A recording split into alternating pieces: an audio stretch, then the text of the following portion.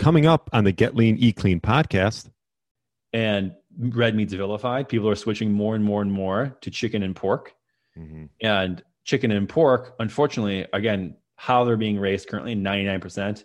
And yes, even the pasture-raised chicken and pork are fed corn and soy, which unless you're growing the corn and soy on your farm and then feeding it, like, again, this is a system that just is not sustainable by any means. You're growing these enormous monocrops, which are just one species of plant over an enormous swath of land that destroys biodiversity, rapes the soil of nutrients, and causes enormous problems down the road. And so you're doing that to feed these animals. Again, even if they're pastured, free range, heritage, whatever, the highest quality you can get, they're made on a system that is inherently not regenerative. Like I don't have any examples that I know of that are regenerative pork or regenerative chicken. So that label to me is confusing. Hello, and welcome to the Get Lean, Eat Clean podcast. I'm Brian Grin, and I'm here to give you actionable tips to get your body back to what it once was 5, 10, even 15 years ago. Each week, I'll give you an in-depth interview with a health expert from around the world to cut through the fluff and get you long-term sustainable results.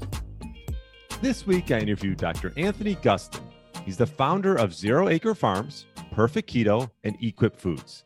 He's also the host of the Natural State podcast and the author of the best-selling book, Keto Answers. We discussed how seed oils are causing obesity, inflammation, and chronic disease, along with the issue with chicken and pork, importance of regenerative agriculture, what's the deal with fiber, what we can learn from the Hadza tribes where he visited, and also his one tip to get your body back to what it once was. I really enjoyed interviewing Dr. Anthony Gustin. Hopefully you'll enjoy it as much as I did, and have a great day. And thanks so much for listening. All right. Welcome to the Get Lean, Eat Clean podcast. My name is Brian Grin, and I have Dr. Anthony Gustin. Welcome to the show. Thanks for having me. Appreciate it. Yeah, I appreciate you coming on from Austin, Texas, and excited to have a fellow keto member, or former CEO, founder of Perfect Keto. And maybe perhaps tell the audience a little bit about your background, how you got into sort of the health and wellness space, and so they just have a little bit of a background. Yeah, I think that started with me being super fat and sick when I was younger. Chicago guy, you probably know Midwest is not the healthiest place, especially when you're on the suburbs or beyond. And that's where I grew up in Minnesota, and was just super unhealthy, super fat, super sick. Knew I didn't want to live that life, and sort of turned that around myself when I was young, and knew that I just wanted to be dedicated to helping other people do that. I didn't know many other options at the time. So I sort of fast tracked to wanting to be doing more preventative work, working with athletes and things like that. So got my master's in sports rehab and doctorate in chiropractic.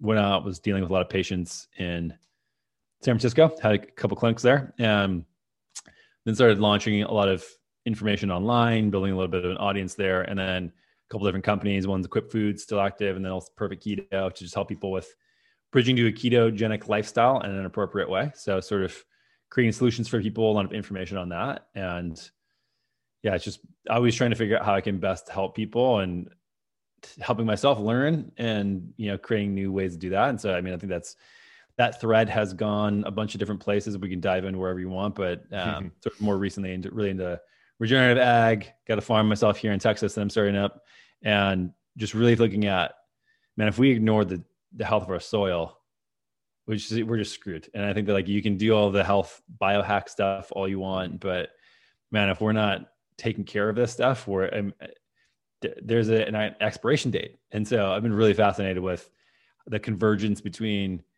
what people call a climate or environmental problem. I think of it more of an ecological problem, of which we're an integral part, an integral destroyer, and how that relates to health.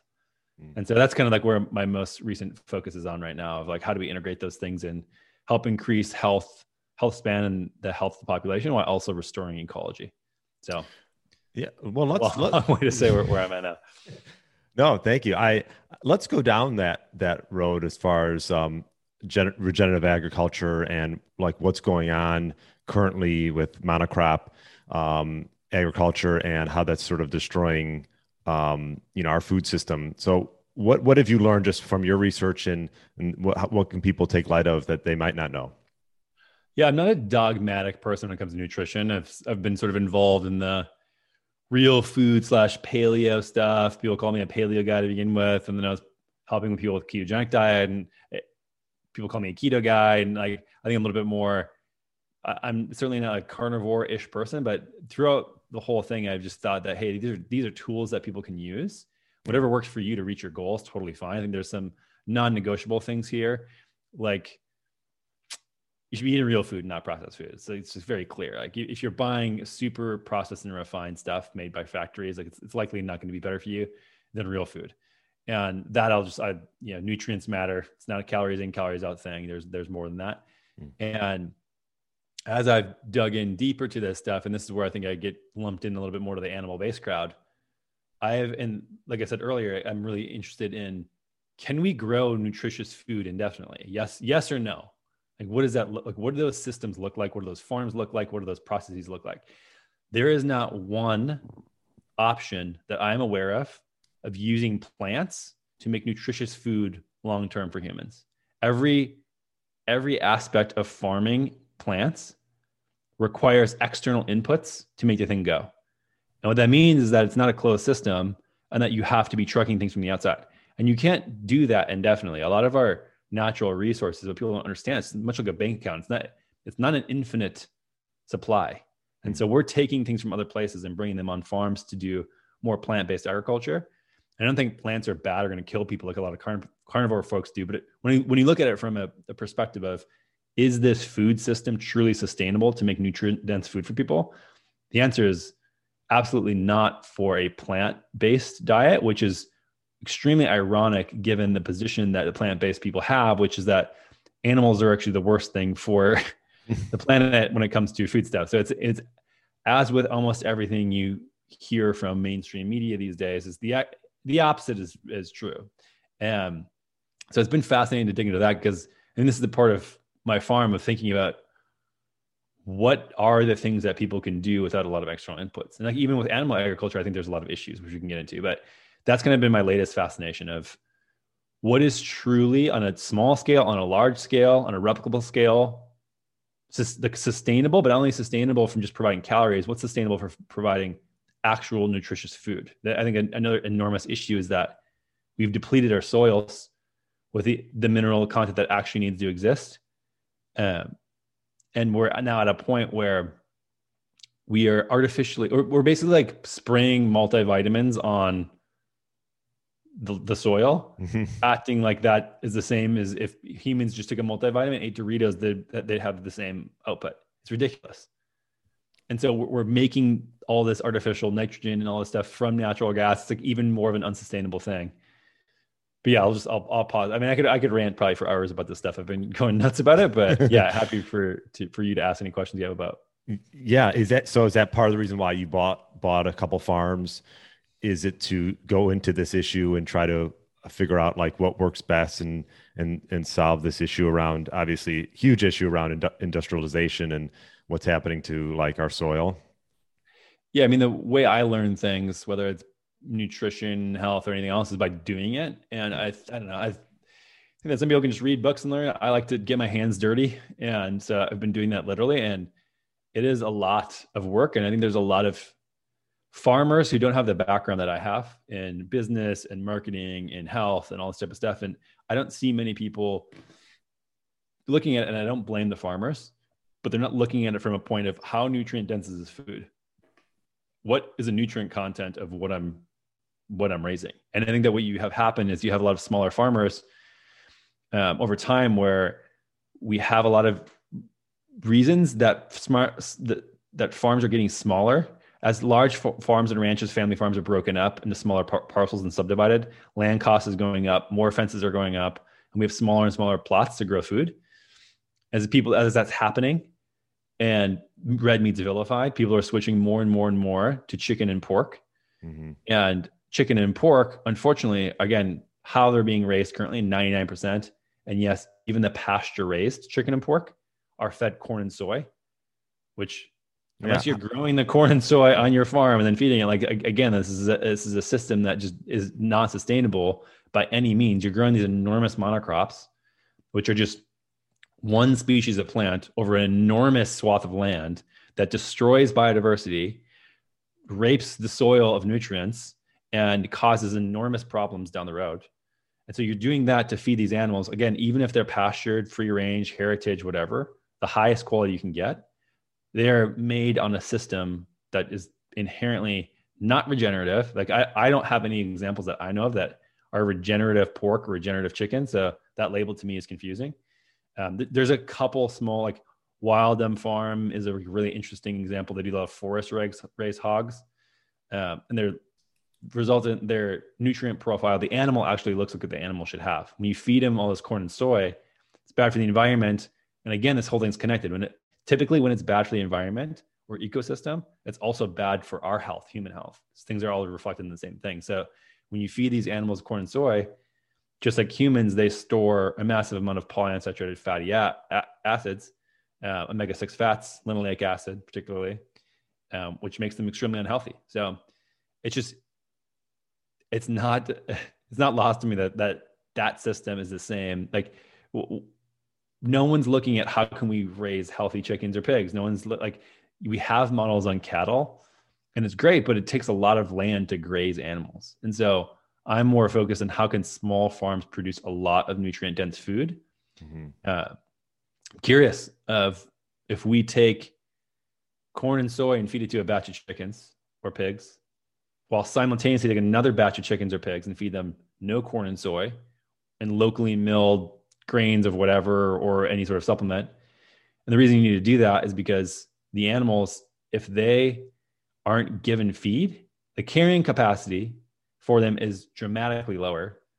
It's not the case for ruminants. So the carrying capacity of land, and let me know if this is too much of a deep dive. No, this is good. I wanted to get into the pork and chicken issue because I don't know. You tell me, chicken has been on the rise as far as it seems like we've consumed more and more of it over the years. Exponential increase, yeah.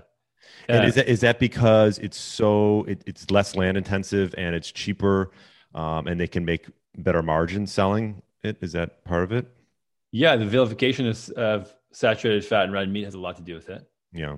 And then the industrialization of the food supply system. So we're making this basically free grains. And with chickens, again, even the pasture ones, 99.9% of them are this one breed called Cornish cross that are bred specifically and have been bred over the last several decades to get big and fat and thick on specifically corn and soy. So if you feed them anything else, they'll essentially get sick and die, and they won't get to weight quickly. What should they eat? This is a good question. I mean, where did the chicken come from? It's jungle fowl. So it should be up in trees. It should be in jungles. And how long does it take to get to weight? And we can talk about this with pigs as well, wild boar, et cetera. There's a lot of differences here, but it would take probably about a year for a chicken to get to maturity, which would be about 1/4 or 1/6 the size of a Cornish cross breed, which is what, again, 99%, even the pastured birds are, which get to weight in about 6 weeks. And so and again, 6 times larger than what you would get out of a normal chicken.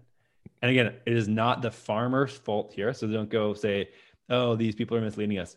It is literally the industry is now pegged to this industrial system where people are demanding chickens and farmers are trying to do the right thing. It is infinitely better for a farm to have a chicken on grass, even if they're fed corn and soy, than to have chicken inside raised on concrete for a variety of reasons. It's better for the soil, get the manure out there. It's better for the animals. It's better health-wise. It is better for sure. But again, at the end of the day, we're not asking the question, is this growing the healthiest food? Is this species appropriate for the animal? Is this a healthy food for humans to eat? Is this a sustainable way to actually grow food? Which again, maximal irony that the vegans focus on grazing animals, which is like literally the only sustainable food source we truly have as a problem. And even in animal agriculture, they're not the worst. So would you say right now, until things change, you should probably avoid pork and chicken altogether? I think the best thing to do is, if you want pork and chicken, to talk to local farmers and ask them to do corn-free, soy-free, and ask them to test their fatty acid levels, because I think that will help start to get the movement of people switching to corn-free, soy-free blends and starting to use more organic / locally milled grains. And I think that, like, for example, Wildem Farm does a lot in, like, they use a lot of whey, for example, to feed the pigs, which is what company is this? Wildom. Okay. Called Wildem. And they're the only company that I know of, a farm that they're in Maryland that has produced a pig with species appropriate linoleic acid levels. And they do it by, like, they basically let them forage in the forest and then supplement them, because you need to get the pigs to weight. If you were just to have a truly free ranging pig, you would likely need, so carrying capacity is, like, if you have a plot of land, 100 acres, say, you only have so many animals in that plot of land before the ecosystem will be degraded, and then you start reversing the population. But there's sort of like this equilibrium that you get. And for hogs, like, it's different per region, but that's probably like 30, 40, 50 acres per head. And so if you have an 80-acre farm, I think that's what theirs is. Well, you're raising 3 hogs a year. It's ridiculous. And this is what wild hogs do, the same thing. They roam all over the place. And so you have to if you want to raise these animals in a smaller operation, which you need to actually grow food effectively. I mean, look outside anywhere, like the fences, roads, etc. You can't just, like, we can't rely on wild animals anymore, unfortunately. But they use whey from, like, a local dairy mill that they have all this extra stuff. And so I think, like, using food waste intelligently to feed animals is actually a great thing, especially when it comes to chicken and pork. But yeah, I mean, I think that, like, by far the best thing you could do to support that is, instead of just avoiding it and voting with your dollars, ask the farmer. Like, I built a little website, go to, I think it's farmsnearyourhome.com. And it's, like, in beta version now. So if there's some hiccups, don't get mad, but there should be several thousand small farms there. So go there, put in your address. It's 100% free. And then find your local farm and go talk to them and see what their operation's like. Yeah. And ask them to do something different. There's a farm 45 minutes west of me that I go to and get raw milk. And they have a lot of other things, but, even in Chicago, you can find places that some local farms and ask and go to the farmer's market and things like that. Why don't we touch a little bit on seed oils? I know I see you post quite a bit about seed oils, and you just talked a little bit about them during a presentation you did. Maybe touch on the issue we have with seed oils as far as linoleic acid and how that's just pretty much in almost every food you see out there. Yeah. So the question is, what is a seed oil? And that this definition is different depending on who you ask. Seed oil, in my mind, is anything that you're taking something that people generally do not eat, humans can't digest, and you're using massive machinery and refinement to crush it into a fat. And man, so cottonseed, corn, canola oil, rapeseed, grapeseed, sunflower, safflower, soybean, rice bran, like, these are all typical seed oils. There's some ambiguity then of, like, what about olive oil? Well, technically it's seed oil because they're pressing the pit. What about avocado oil? Technically it's a seed oil because they're pressing the pit again. What about palm oil? Well, that's technically a fruit oil, but there's some major environmental issues there. What about coconut oil?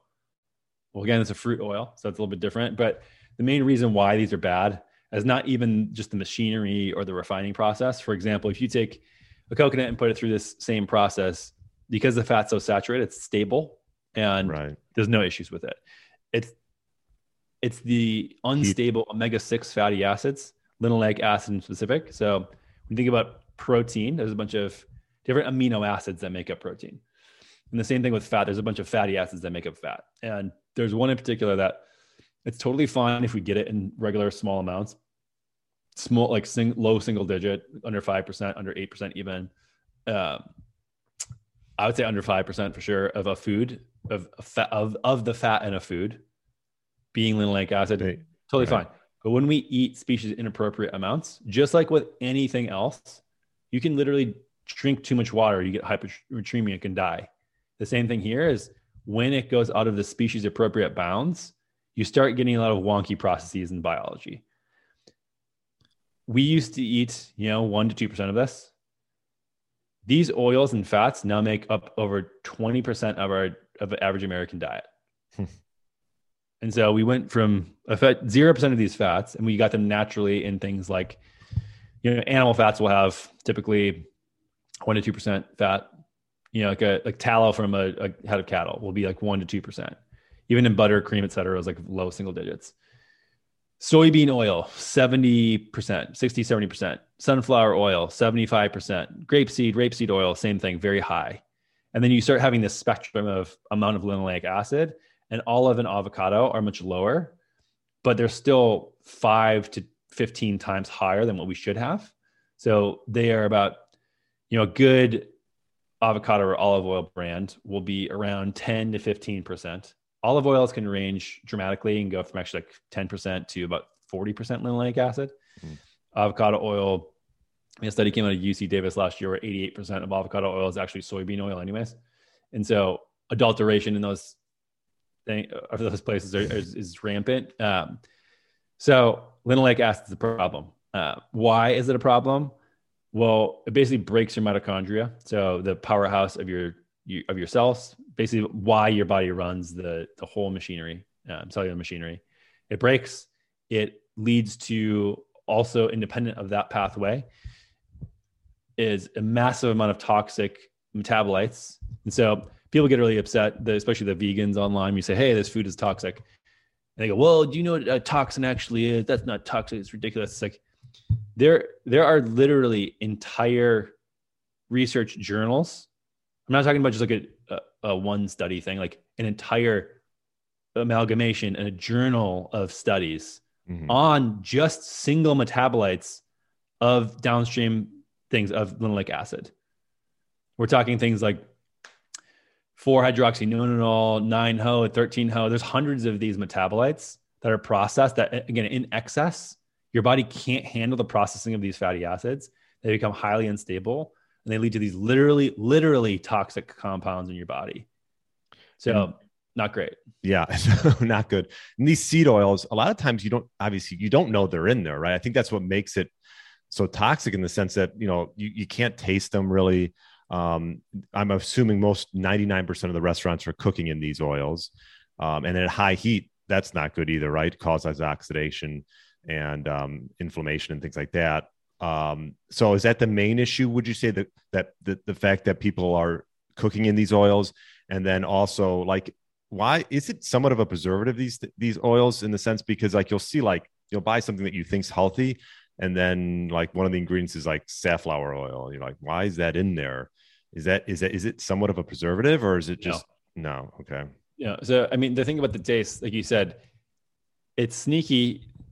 We have a built-in mechanism actually to detect when fats go rancid. It's called our nose. And so when fish goes bad, and this sort of like rotten fish smell, you smell? Yeah. Mm-hmm. Everyone smelled that before. Rotten seafood. Yeah. You go, oh shit, that is disgusting. I'm not going to eat that. You're repulsed by it. Every human. You don't have to learn that. It's innate to our biology. That is actually the polyunsaturated fatty acids oxidizing in fish. That's what you're smelling. It's not something unique to fish. It is just fatty acids that are in seed oils also. And so if you were to take a seed oil and not take it through the refining, bleaching, and then deodorization process, it would smell like rotten fish. But the thing is, we bleach those, we take everything out and we process it in a way where we are removing the mechanism for us to smell that is rancid. So these oils can be sitting on your counter for 3 years or in a product or whatever and be completely rancid, which means rancid basically is the oil's oxidized and extremely inflammatory at this point. So it can be sitting there completely rancid, and like you won't know. We've taken out that defense mechanism, that alarm bell, which is insane. Yeah. And that allows it to be ubiquitous everywhere because it's this hidden ingredient that can be stable. And so pretty much everything else, and this is why I said before, like processed food thing, like you can have something taste artificially amazing indefinitely. Like there's no, like you have no ability to relate with your biology. You have a piece of meat or a piece of fruit. I don't care if you're totally vegan, whatever. If it is out and it's getting moldy and gross, you go, oh, this is not, like, I can tell with my eyes and my senses and taste and smell This is not something I should eat. When you start processing food and get to this point, you remove those mechanisms, and we have no way to tell anymore if a food's bad for us innately, which is challenging. But yeah, it's in pretty much literally every single packaged food at high amounts, every single restaurant food that you have. Like, story I tell often is that I went to a restaurant in Austin. I think it was like last year, the year before. I think I saw New that. hip little cafe. Yeah. And I literally could not eat one thing without seed oils. They refused to make anything without oils. Really? Even this, hey man, can I get a steak? Nope, marinated in canola oil. How about you fry an egg with butter? Only have oil. Why are they marinating it in canola oil? It's a great question, because they have some sauce they wanted to do. They prepare everything ahead of time, right? And so everything is always made with this super cheap industrialized oil. Even the super nice, fanciest restaurants you'll go to, like this is a really nice restaurant that I'm talking about. This isn't some like dive place that cafe in the middle of nowhere. It's like downtown Austin, brand new hip restaurant. Couldn't eat a literal single thing on the menu. What about a salad without dressing? No, we pre-dress our salad. Every single thing. I went down the entire menu. My fiance was laughing at me, calling me a freak, but it's fair. It's fair criticism. Yeah, it's sad. And would you say that for most individuals, the best way to take it to, I guess, be proactive is to just cook for yourself? Obviously, I mean, I think if anything from the whole quarantine that we could take from is the fact that, I mean, at least my wife and I, we cooked for ourselves every day and night, and we're not cooking in these oils. What I guess on that standpoint, what should people be cooking in? Not this stuff for sure. I mean, you say, can people cook in avocado oil if they know the source and it's organic? Like, because I've heard, obviously organic oil can stand higher heat, or coconut oil, it's more stable. Are those good options, or would you just say like ghee or tallow? Yeah, I want there to be as many options for as many people as possible. I'm not a dogmatic person. I don't think people should only be eating animal products. If you don't want to do that, that's totally fine. Coconut's better than avocado in my mind. You can even get, like, for example, the refining process is misleading. So you can get people who go, I don't want to eat coconut oil because it tastes like coconut and everything tastes like this tropical thing. I don't like that. Well, if you get refined coconut oil, all they basically do is, like, the refining process is like they just put it under heat and have steam come off, and then the volatile compounds get released, so it doesn't taste like the coconut oil anymore. There's nothing bad with refining the coconut oil, and then it doesn't taste like coconut anymore. It's a neutral fat to cook with. You can do that also with palm. It's just, if it's RSPO palm, responsibly sourced palm oil, then you have to deal with all of the ecological problems there. But yeah, I mean, again, it's a sliding scale here of the amount of linoleic acid in the food, and you can just Google and you can find it. Again, it should be low single-digit percentages. And so coconut oil, I think, is like 1 to 3%. Palm oil can be higher depending on how it's refined. Yeah, avocado oil is better than canola oil. Butter is like 1 to 3%. Tallow is 1 to 3%, and that's, again, what you want. Coming from the keto days, I just saw a lot of people also just unnecessarily eating too much fat. Like, I don't think people probably need to eat even close to as much fat as they should be eating. And like, this is reflected, I think, in like truly grass-fed, grass-finished beef or wild animals. I go hunting, deer, elk, or anything like this. Like, these animals are so lean, and there's very few animals who are extremely fatty that we've eaten over our health span as humans. And I think, like, when you have that, it's very much in places where survival is completely necessary. Arctic, mammoth, walrus, etc. Right. Most people don't need an excessive amount of fat. I think that, yes, you can eat lower carb, and it's really helpful for people to switch against carbs because they've broken their metabolism and their mitochondria. Again, I think due to the seed oils, not because of carbohydrates. And so keto can be a phenomenal tool once you have a broken metabolism, but the metabolism likely was not broken due to carbohydrates. I think it's a huge misconception. Yeah. So you're pretty much saying that the fat, there's a rhetoric out there where people are just overdoing it when it comes to consuming fat and, coming from the keto world, what was it like? It's like 75-80% fat. Some people will put in their diet. And I think it's the added fat. So even when people are cooking, it's like, okay, let's throw half a stick of butter in here. It's, I think, unnecessary. Right. Just because they're eating fat, I think they need to have an excessive amount of fat. And I just don't think that's the case. I think most people are generally overeating. I think they're not getting enough protein. They're having too much energy and not expending enough energy. Yeah. It's almost, I had, we talked, Dr. Ted Naiman, and, he has this protein energy thesis regarding, obviously prioritize protein. What would you say to the people who I know, not that I know you're not dogmatic, but like I even get people today bring up like how, excess red meat can cause like colon cancer and things like that. And so they're bringing up studies that were done. And what would you say to those type of people? Just the people who are concerned about colon cancer from eating meat. Oh man, that's a rabbit hole where people have done much better work than I have on here. Obviously, like Paul is a good example. Paul Saladino is a good example, but from what I'm aware, these are massive epidemiological studies where people are just very unhealthy, and they're saying, "Oh, look, this person ate burgers, therefore, and is like incredibly unhealthy, therefore that's causing this colon cancer." Like, there's been no direct. There's actually been. I don't have the study on hand, and I can look it up and send it to you, but there have been several studies that have pointed to more fiber leading to more colon cancer than less. And then when you remove the fiber, actually the incidence and treatment of a lot of these gut issues, including colon cancer, go down. So yeah. I mean, again, like, do we think that we had a food that we've been eating for millions of years that would give us cancer early on? Like, it's this simple things that just blow my mind that people miss when it comes to nutrition. It's like, do we think that saturated fat, something again we've been eating for millions of years, gives us heart attacks early on? Do you think breast milk has high amounts of saturated fat would kill us? It just like, it literally makes no sense to me. Yeah. No, I totally agree. What about, I noticed you posted a little bit regarding getting back to linoleic acid, just a little bit. What about like walnut and a lot of the nuts and the seeds that have higher amounts of linoleic acid?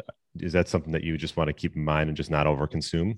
Yeah. I mean, this is another thing of why would nature make foods that kill me? If linoleic acid's high in these things, why would nature make those?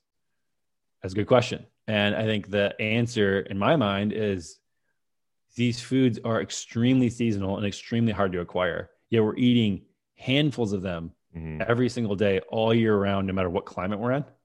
Like, I live in Texas here. There's a lot of pecans, and they fall 1 month of the year, and they're extremely hard to get into and eat. And so I see all these animals walking around eating them. Like, oh, this is clear what's going on here. You're getting fat for the wintertime. And we know that these things lead to these linoleic acid for a variety of reasons leads to obesity. And so a lot of things in nature, I think people think, I mean, you get all the longevity freaks out there, the frail little guys who don't ever eat meat because it causes mTOR spike and all this type of stuff. It's like, yeah, some of these things are good to have transiently. And our biology has meant to preserve these mechanisms, but we have them unchecked all the time. And so stress is good short-term, bad long-term. Fat gain, inflammation was likely very good short-term. And the plants and animals work together. It's like, okay, you produce this thing, it's getting colder out. I need to produce this nut that has linoleic acid in it because it's actually getting colder, and the polyunsaturated fatty acids can work in the plant metabolism better. So if you get higher in latitude, you actually get higher amount of polyunsaturated fatty acids in the seeds because it's colder. So the plants need a more fragile fat to go around the plant metabolism. And so the higher in latitude, the colder it gets, the more the animal needs to be fat during the wintertime to survive. Right. And so it's kind of an elegant little pairing historically and evolutionarily. But we have, again, like, we've taken out of there. And like, I don't think I'm a complete naturalistic fallacy guy where I think that everybody should be eating like only local season or whatever. I think that's kind of impossible now. But you can't like disrespect the fact that like there could be a role to increasing inflammation and obesity short term, and it's not even obesity; it's just weight gain, which is like it's preferred. It's a survival advantage for animals that have longer, harder winters.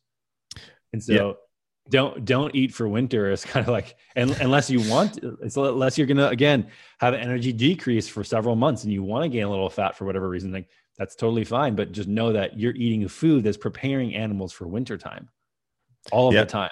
That's a good way to state it, because I just interviewed, I haven't published it yet, Dr. Richard Johnson wrote the recent book, Nature Wants Us to Be Fat.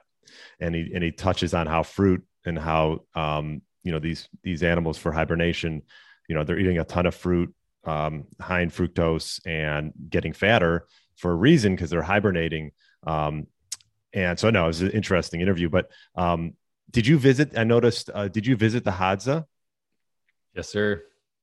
What was the one thing that you'd say you learned? Did you go with Dr. Paul Saladino? Yeah. Him and I went together to have a hell of a trip. It was pretty crazy. What would you say one takeaway you learned from that trip?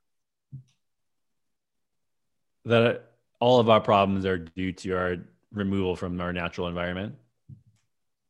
And way more than just Paul, I think, was very focused on physical health via what they ate, which I think is important. But I think that is only, to me, one slice of what I consider health to be. I know many physically healthy people who are miserable, right? Unhappy, have terrible relationships, hate their life, but oh, great, I have a six-pack. Cool. Like, I don't know. I want the whole thing. I want the whole human experience, and to see a human in a natural human experience, instead of seeing the humans that I see in a zoo all the time, was amazing. So I think that's the biggest thing, of just like observing all of that. And not to say that like that's the only way humans can or should live. I also think like there's a lot of extrapolation of, oh, this one population, therefore all humans must do this. And I think that that's the beauty of nature, is that we're adaptable species that have thrived in many different climates. And like, I think that we could point to a lot of indigenous cultures that have eaten an enormous amount of plant foods, an enormous amount of carbs, an enormous amount of fat, and they all thrive. And so I don't like, it was fascinating to see. I think another big one is never trust science, because every single paper about the Hadza, bringing it back to like digestive health, et cetera, microbiome, like we should model it, has the most diverse microbiome. They eat hundreds of grams of fiber per day. It's just a lie. It's just not true. And so there's now studies that cite studies that cite studies that cite studies that cite studies from this original one. And Paul and I have dug back, and it was just an observational thing that they recorded. So they didn't have any photos or anything. They just wrote in the paper, Hadza eat hundreds of grams of fiber a day. A good dietary survey. Mm-hmm. Bullshit. It is absolutely not true. They couldn't do it even if they wanted to. And so now we have this quoted by probably hundreds of thousands of people or more. Oh, like we know this big thing about the African population that do this thing. Like, go there and tell me that they do this. Like, I was already a skeptical person. After seeing that sort of ludicrous disposition of what the truth was from what has been quoted by many, many, many studies and regurgitated from that, like, just don't trust anything unless you see it with your own eyes. I mean, it can be challenging, but man, it was unbelievable how inaccurate those were. And so like the question is, what was the motive? Why was that put in a study? Was there an agenda that somebody was trying to fit a narrative and I don't know what happened there, but yeah, that was shocking to me. Yeah. The whole fiber rhetoric. Which again, I don't mean that to mean that fiber is even inherently toxic for people or whatever. Like you could probably find some cultures that ate a lot of fiber and whatever, but it's not true in this instance at all, even close. Yeah. And one of the things I know that Dr. Paul Saladino has added into his diet is fruits and honey. What are your thoughts regarding that, as far as adding that into people's diets? And I think they're great. I think that if they fit for your goals, great. But again, it's like honey. Okay. At least in Texas, honey is available 2 times a year. Same thing as nuts. It's like, okay. Right. Is there a natural thing that we're trying to tell ourselves here? In Texas, again, there's fruit only available a short period of time in the year. It's not all year. And so it's like a natural pulse style thing. I think it's impossible to think through, like, even if it's eating locally, my genetics are from mostly Western Europe. It's probably like the most appropriate diet to have. But even still, it's like majority of people are now, you have a Brazilian slash like parent with a Japanese parent making this kid who now lives in Alaska. It's like, how is this person supposed to eat? Like the genetics have been so crossed over so long where I think it's hard to say like eat for your genetics, eat for your region. I like Costa Rica, where Paul lives now, there's fruit grows year round. And so I think it's a more appropriate thing. And I think that there's been some weird bastardization of fruit and genetic selection over time. But I think that if you're going to eat plant food, it's in carbohydrates is probably the best source.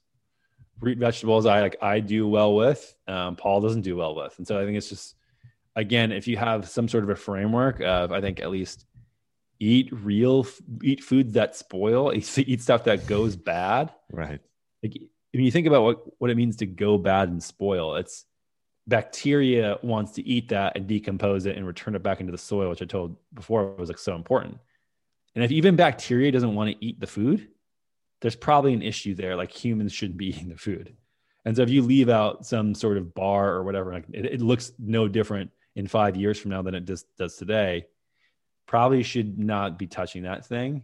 And again, like there's obvious exceptions to this. Don't need people to like jump down my throat on this, but as a general rhetoric and framework to think about, like it's like, okay, let's think about local seasonal foods with where I am. It's probably going to be the highest nutrient density that you can get. Now let's start testing it out. Like what's important to you? Is your history that you have eaten a lot of seed oils and carbohydrates and have gotten metabolically broken? Well, okay, it might make sense to not do a lot of fruit. Are you just like a genetic freak like Paul and can eat whatever you want, even if whatever, without having any sort of physical differences? Then okay, then eat like whatever fits that. But ultimately, figuring out what your goals are, what your health history is, where you want to go, and then doing the personal work instead of like trying to find some sort of pariah online who's spouting nutritional advice, I think is really the bang for your buck. Is just like do your own work, which is the least appetizing for people, I think. But right. People want to be told exactly what they should do. They're like, oh, well, how should I eat this and that? And, there's some mainline rules, good baseline rules like we've talked about already that everyone should follow. Obviously staying away from processed foods and seed oils and things like that just go without being said, or for some people. But what have you, obviously, what have you learned about yourself and through self-experimentation? I like to talk about routine. So what is your typical routine, maybe eating, and do you do some fasting and things like that? Hello, lost you for a second. Oh, okay. No, my question was, what's your routine like now, just through while you've learned through the years, for feasting and even for fasting and on a daily basis? Yeah, I mean, my situation's interesting. I've gone through a lot of mold issues lately. So a house I had in Austin didn't know, I had a leak, found out, leak out all this mold. So I've been doing this extreme mold detox. Symptoms were crazy, by the way. I think this is an enormous problem that not enough people are talking about. Again, I think it's an unnatural environment thing. We live in these hermetically sealed boxes made of weird chemical based stuff and then have water running through them and it's really bizarre. Of course, problems are going to come from that. And so my diet has varied a lot over the last couple of years just to figure out what works best for this mold detox thing. So I'm sort of like myself starting from square one a lot. And I think I've gone lower fat, feeling way better. You eat more fat, your body's just recycling a lot of stuff. And a lot of the toxins, actually, the mycotoxins and stuff, stay in your fat. And so eating less fat. And I think here's a time where eating more plant foods makes sense, because if you're eating more plant foods, your body wants to excrete it. You have all this fiber. You want to get stuff out of your body. And if I want to get stuff out of my body, it actually makes sense to eat more plant foods. So I've been doing that a little bit more, but yeah, I'm still tinkering right now, figuring out. I'm not like 70% better from the mold stuff, but still figuring it out. But how did you know you had it? Oh man, it's been a journey. Yeah. I mean, I think that for a while I thought I was like, what is going on? Like the symptoms creep up over a really long period of time. So it was like fatigue, joint pain, depression, brain fog. It's like I would need to like sleep at 10 a.m. like take a nap. And I was like, man, what the hell is going on? And like, you don't notice because it's not like one day you're like this and one day you're not. It Right. creeps up over a really long period of time. Mm. And then it's like, got this sense of like, man, I can't focus. I can't articulate clearly. Like if I were to be on a podcast, no way, I would stammer. I wouldn't be able to focus. And it's like, I need to get some stuff checked out. And I had done quarterly labs for a while and I saw some numbers trending in the wrong direction, but it just didn't add up. Thought I had allergies here. I thought it was hormone stuff. So I'd leave Texas and I'd feel better.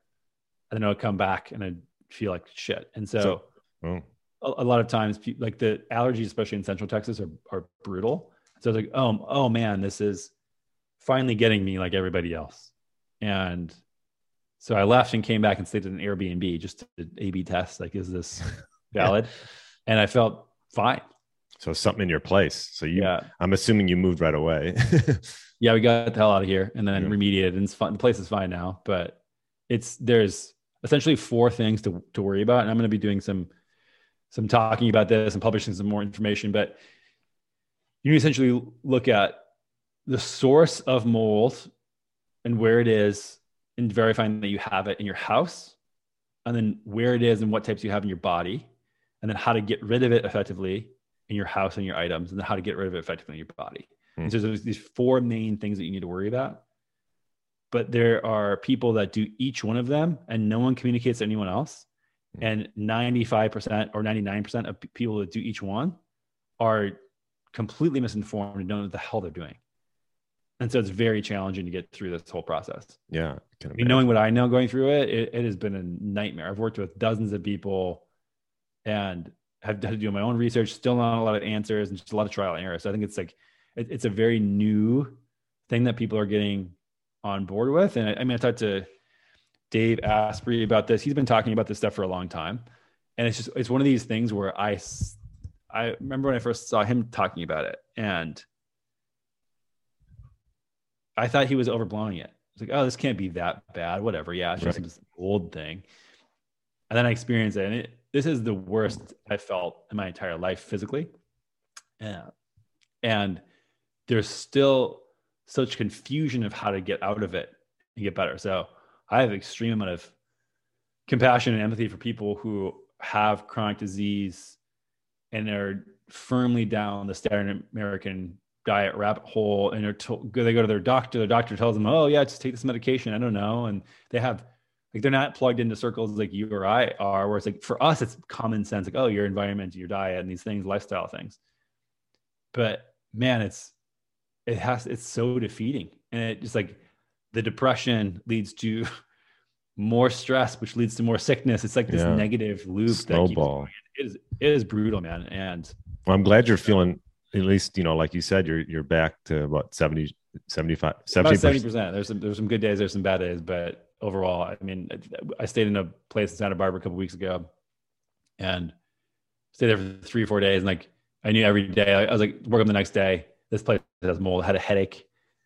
Next day it was like brain fog and low energy. Third day was depression. I was like, oh, this is how I felt every day for 2 years. Wow.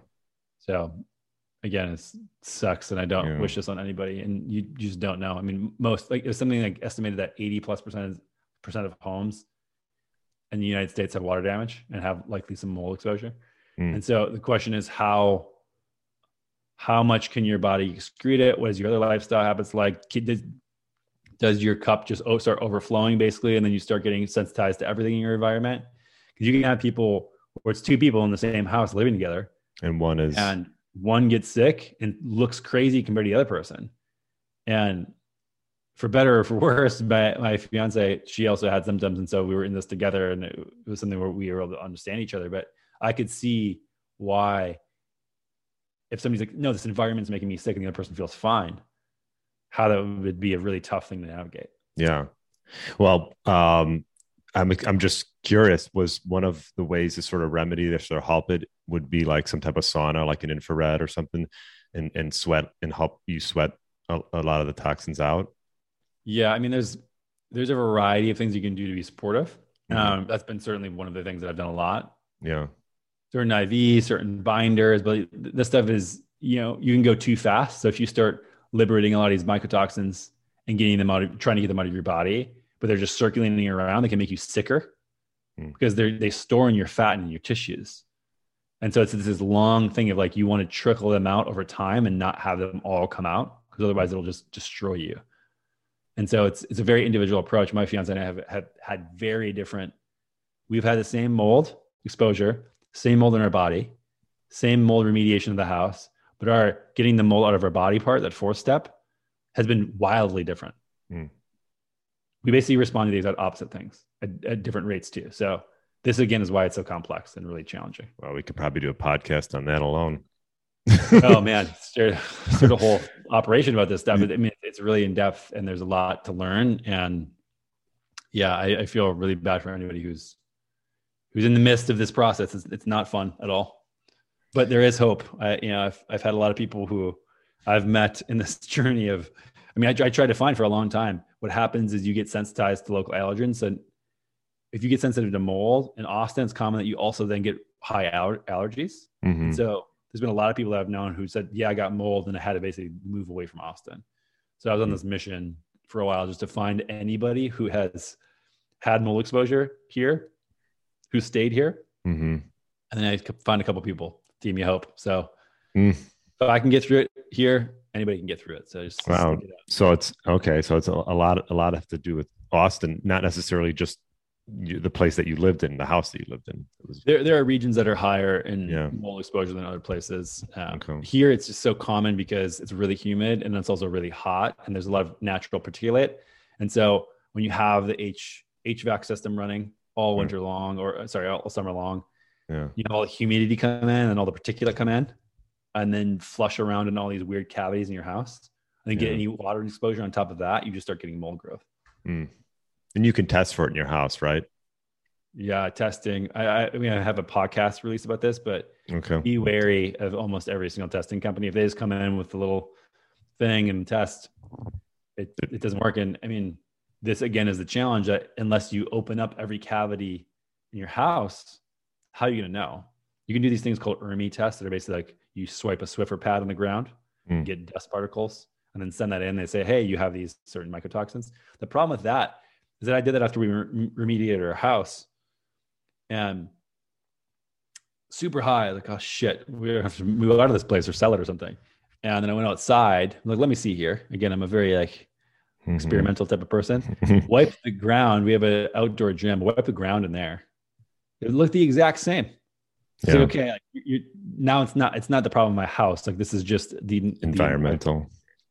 And there's things like this where I present this logic to remediators or doctors. I'm like, hey, what do you think about this? And their brains explode. They don't know how to conceptualize that their test that they rely on to tell everybody that they have a mold problem was outside.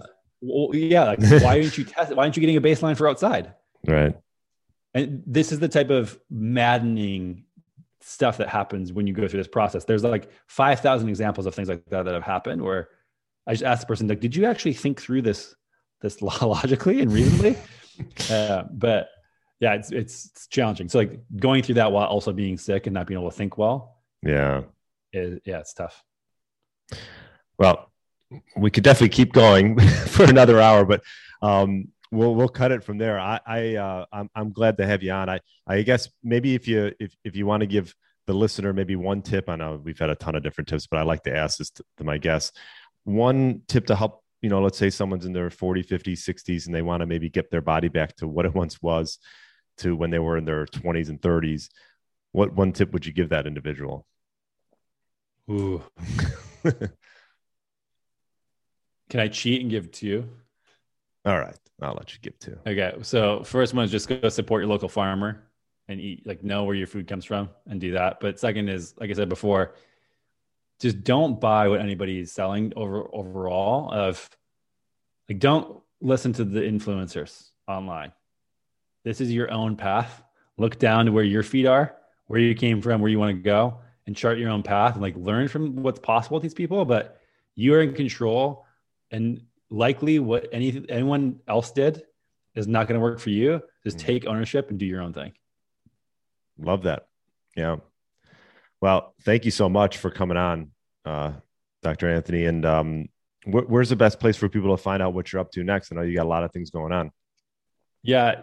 I'd say just Google my name, Anthony Gustin, whatever you want to follow, Twitter, Instagram, newsletter, podcast, it'll all come up. So whatever works best for you, send me a question if you got. And I appreciate you having me on, man. Yeah. Thanks so much, and have a great rest of your day. Thanks for listening to the Get Lean, Eat Clean podcast. I understand there are millions of other podcasts out there, and you've chosen to listen to mine, and I appreciate that. Check out the show notes at briangrin.com for everything that was mentioned in this episode. Feel free to subscribe to the podcast and share it with a friend or family member that's looking to get their body back to what it once was. Thanks again, and have a great day.